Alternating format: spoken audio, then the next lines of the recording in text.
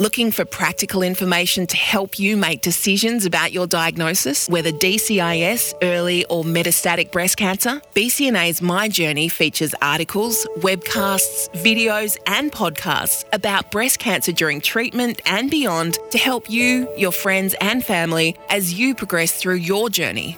It also features a symptom tracker to help you manage the changing symptoms you may encounter during your own breast cancer experience. My Journey. Download the app or sign up online at myjourney.org.au. Let's be upfront about the coronavirus and people undergoing breast cancer treatment. This is another special episode of Upfront and is in response to unprecedented inquiries to BCNA's helpline about COVID-19. Federal and state government measures to reduce infection in our communities is rapidly changing, and BCNA is supporting members by helping them understand what it means for them in terms of risk, as well as keeping them informed about what's happening around treatment and surgery. Joining us today is BCNA CEO Kirsten Pilati and Director of Policy and Advocacy Vicky Durston. And we're going to look at making sense of the latest information on the coronavirus in Australia, how to reduce the risk of infection, and also how to keep anxiety levels in check. Welcome to you both. Thanks, Kelly. KP, there's so much information and it's just overwhelming, isn't it? It is. It's a really challenging time for us in this country, and, you know, you overlay that with someone who's living with breast cancer, being treated for breast cancer, and it is overwhelming. We know that. I think the most important message that we can give today is that this is only temporary. This is just a very challenging time in Australia, but we will get out of this. And sometimes I think when you think too far ahead, it's really, really overwhelming. And I think that's the kind of sense that we're getting from our helpline and the online community. But I want to reassure people that actually, for the first time, there are many groups coming together to work together to ensure that the patient really is at the centre of the decisions that are being made. We are having daily teleconferences with other cancer organisations like the Cancer Council Australia, like Cancer Australia, and I can assure you that everyone is working to make sure that we can maintain our services in this country, to make sure that we have the very best outcome for cancer patients. And we're not going to be able to answer all your questions. And I think that can be really difficult too. And you kind of see online people going, well, I wanted more detail. But the reality is everyone's individual experience is so different. So we need you to reach out to BCNA if you need help. In particular, our role is to help you navigate a very, very complex situation, but also to have the strongest communication lines you can have right now with your treating teams. Give them time to be able to answer your questions, and know absolutely everyone is doing their very best right now. And I think we've got to give everyone the benefit of the doubt, because for the first time I can really see a much more coordinated effort for all cancer patients across this country. And there always is silver lining in these kind of challenging times, and I think for me that is. And we're going to come out the other end of this much stronger as a cancer community, because we're going to really test what is the best treatment and care for all Australians. And I think we'll come out of this better, but we just need time to get everything right for the patients right now. Okay, so we're not looking too far ahead, is your advice. Vicky, can you explain what the current state of play is and how perhaps it's changed from when we recorded our last podcast on coronavirus? Yes, certainly there are more concerns around people feeling fearful of foregoing their treatment or treatment options that and treatment that might not be available for them. So we want to allay those fears that, just to reiterate what Kirsten had said, that our health professionals are working extremely hard to develop processes and systems whereby They can work with patients. So, for example, where patients don't need to come into hospital, they can offer telehealth or options for FaceTime or Skype or ways in which they can prevent patients from having to come into hospital. So again, it's all about reducing risk. So there's some of the things that we're seeing are changing. Perhaps a lot of the anxiety that our members might be feeling is that it's all about COVID-19 patients and what's going to happen to me. Is my treatment now, fallen to the bottom of the heap? Am I now not the priority? How can we make those Kel, members we feel want to reassured? reassure people that the key priority is our cancer patients' treatment. So although we can recognise that people are fearful of foregoing treatment, we know that treatment can be tailored or paused without causing harm. And our medical experts are doing their very best to ensure that doesn't happen. So some of the examples that we can draw on are our teams are utilising telehealth, where they can actually, to prevent patients coming into hospital and having that face-to-face consultation, that they can actually speak and consult with their treating doctor over the phone or via FaceTime or whatever that might look like, WhatsApp. There's other options that they could utilise. We're also seeing patients that are isolated or at home can actually source their prescriptions where they're being delivered, or friends and family are able to drop them at the doorstep for them. So we're starting to see things that can be done outside the hospital to prevent people coming in where they could be at risk. However, we want to reassure people that those that are having active treatment will be able to seek active treatment. So chemotherapy, radiotherapy for cancer. The one thing that health services are doing is things like preventing extra visitors coming into the hospital. So again, it's all about reducing risk and reducing harm to those in active treatment. And I think it's really important for us to kind of say that this is what health professionals are usually dealing with. The what is risk for a treatment against some other risk for a treatment.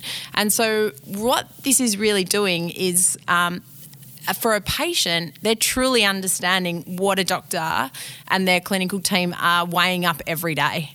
So is it more important for you to come into the hospital to have your treatment delivered, or is it better that we try and put you onto a different form of treatment that you can take orally? Like they're weighing this up, and they're weighing it up together in a coordinated approach. We've never seen it more important for multidisciplinary teams to work than what they are now. And if you are not being seen by a multidisciplinary team, then you need to talk to your clinicians about that. This is where we're making really wise decisions as a collective, because more clinicians around the table talking about your treatment options will definitely give you, the research has been done a million times, but it'll definitely give you a better outcome. So if you're not in a multidisciplinary team, we need to move you towards that. That's one very practical element and control that a patient can take right now. But I think you might not be having the treatment in the same place you were, where you thought when you were first diagnosed. You might not end up having your treatment there, but you're going to have treatment, and people are going to look after you. And I think that's the most important message, and everyone's experience is going to be so different around this. And there are many silver linings. I mean, we are finally going to be able to actually see hyperfractionation of radiotherapy happen in this country. And we've been wanting to advocate for this for such a long time. And coronavirus has actually given now the rad-oncs, the radiation oncologist, the chance to go, yep, let's give a woman more dosage but in a shorter period of time for the same outcome. And we know that improves quality of life. So I think there are going to be some really good outcomes that come out of this, but it's about being informed as the patient, asking all the questions, documenting your questions, maybe sending them through prior to your appointment so that you can really get some of those answers, and knowing where to go to get the right information. So if you feel like you don't know how to navigate the system, call our helpline. Our nurses will help you to navigate through when and what questions to ask and who to ask, because there are going to be answers. But one of the real big challenges is that the media is such a powerful tool to get information out, but it can also be very overwhelming, and there is a lot of misinformation out there. So what we've got to do is kind of find that source of truth, and I think that Vicky and her helpline team are a brilliant source of truth, as are Cancer Australia and the Cancer Councils. And so I think if we can just find that truth and know that hospitals are working to make sure that we can deliver treatment to those people who need it, then I think people will feel reassured by that. I think it's also possibly an observation that people are not usually very good with change. But this can be quite positive in change in telehealth, and just even after corona, that reducing your risk at all as a cancer patient is a good thing. And our helpline is now operating on extended hours, aren't they? That's right. So our helpline is now open 7 days a week, where we have nurses, cancer nurses, that will be offering support, and they are certainly equipped to be able to deal with those that are facing distress and also fear. They're certainly able to support navigating the system, like Kirsten mentioned before, and certainly be able to answer questions if uncertain. They are encouraging those those that are calling in to actually be involved in that shared decision making. It's so important to evaluate risk. For example, if you're currently having chemotherapy, if you're currently immunosuppressed, we don't want you to be, if you're concerned about your symptoms, lining up at a fever clinic at a public hospital. We want you to be able to utilise the information that we've got on our My Journey online tool, and also having those conversations with our nurses, how to navigate the system should you be concerned about your symptoms or should you be concerned about new symptoms. So we encourage you to continue to talk to your team, establish your plans of care, so in the event that you are concerned about new symptoms, that you know where to go, who to call and what to do. And that's one of the most important messages that our helpline nurses are providing at the moment. BCNA's online network is an active peer-to-peer support community where people affected by breast cancer can find information and connect with others who understand what you're going through. Read posts, write your own, ask a question, start a discussion and support others. The online network is available for you at every stage of your breast cancer journey, as well as your family, partner and friends. For more information, visit bcna.org.au/online network. As we're increasing our stay-at-home message right across the board and isolation from each other, that can affect people's emotional well-being. How are we to cope? I think if you can go onto the My Journey online tool and read Carrie Lethborg's powerful kind of tips and information about this, it would be really helpful for people. But you've just got to become as practical as you can. And there's a lot of articles at the moment that are kind of circulating, and Vic, one we read today about that this is a grief. This is a world grieving, and calling it out is completely okay, and we should. And we have layered on top of that grief and uncertainty of life through a cancer diagnosis. So it's completely fine and completely normal that our network would be more anxious and more unclear than ever before. And so what we need to do is say to them, kind of acknowledge it, know this is only temporary, and then look for really practical tips that you can do. If you've got grandkids that you can't see, it's heartbreaking for grandparents who have gone from seeing their grandkids every, week to not being able to. Then FaceTiming becomes really important. Writing letters becomes really important. Getting the grandkids to draw your pictures and drop them into the letterbox. Really important. Just practical things that you can kind of feel a sense of gratefulness. And if you can do one thing that makes you a bit happier every day, I think that, that's true for all of us. If we can just find one thing, then we will feel like we can get out the other end. And we promise you this is only temporary. Yeah, talking about grief, we're certainly seeing lots of partners and carers calling the helpline to talk about how concerned they are and also distressed. And it's not only because of risk of exposure, but the grief that they're feeling, that they can't go to that very first chemo appointment, that they can't be there to hold and hug their loved one when times are tough. And so there's a grief of loss of that social interaction and that social connection of being distanced.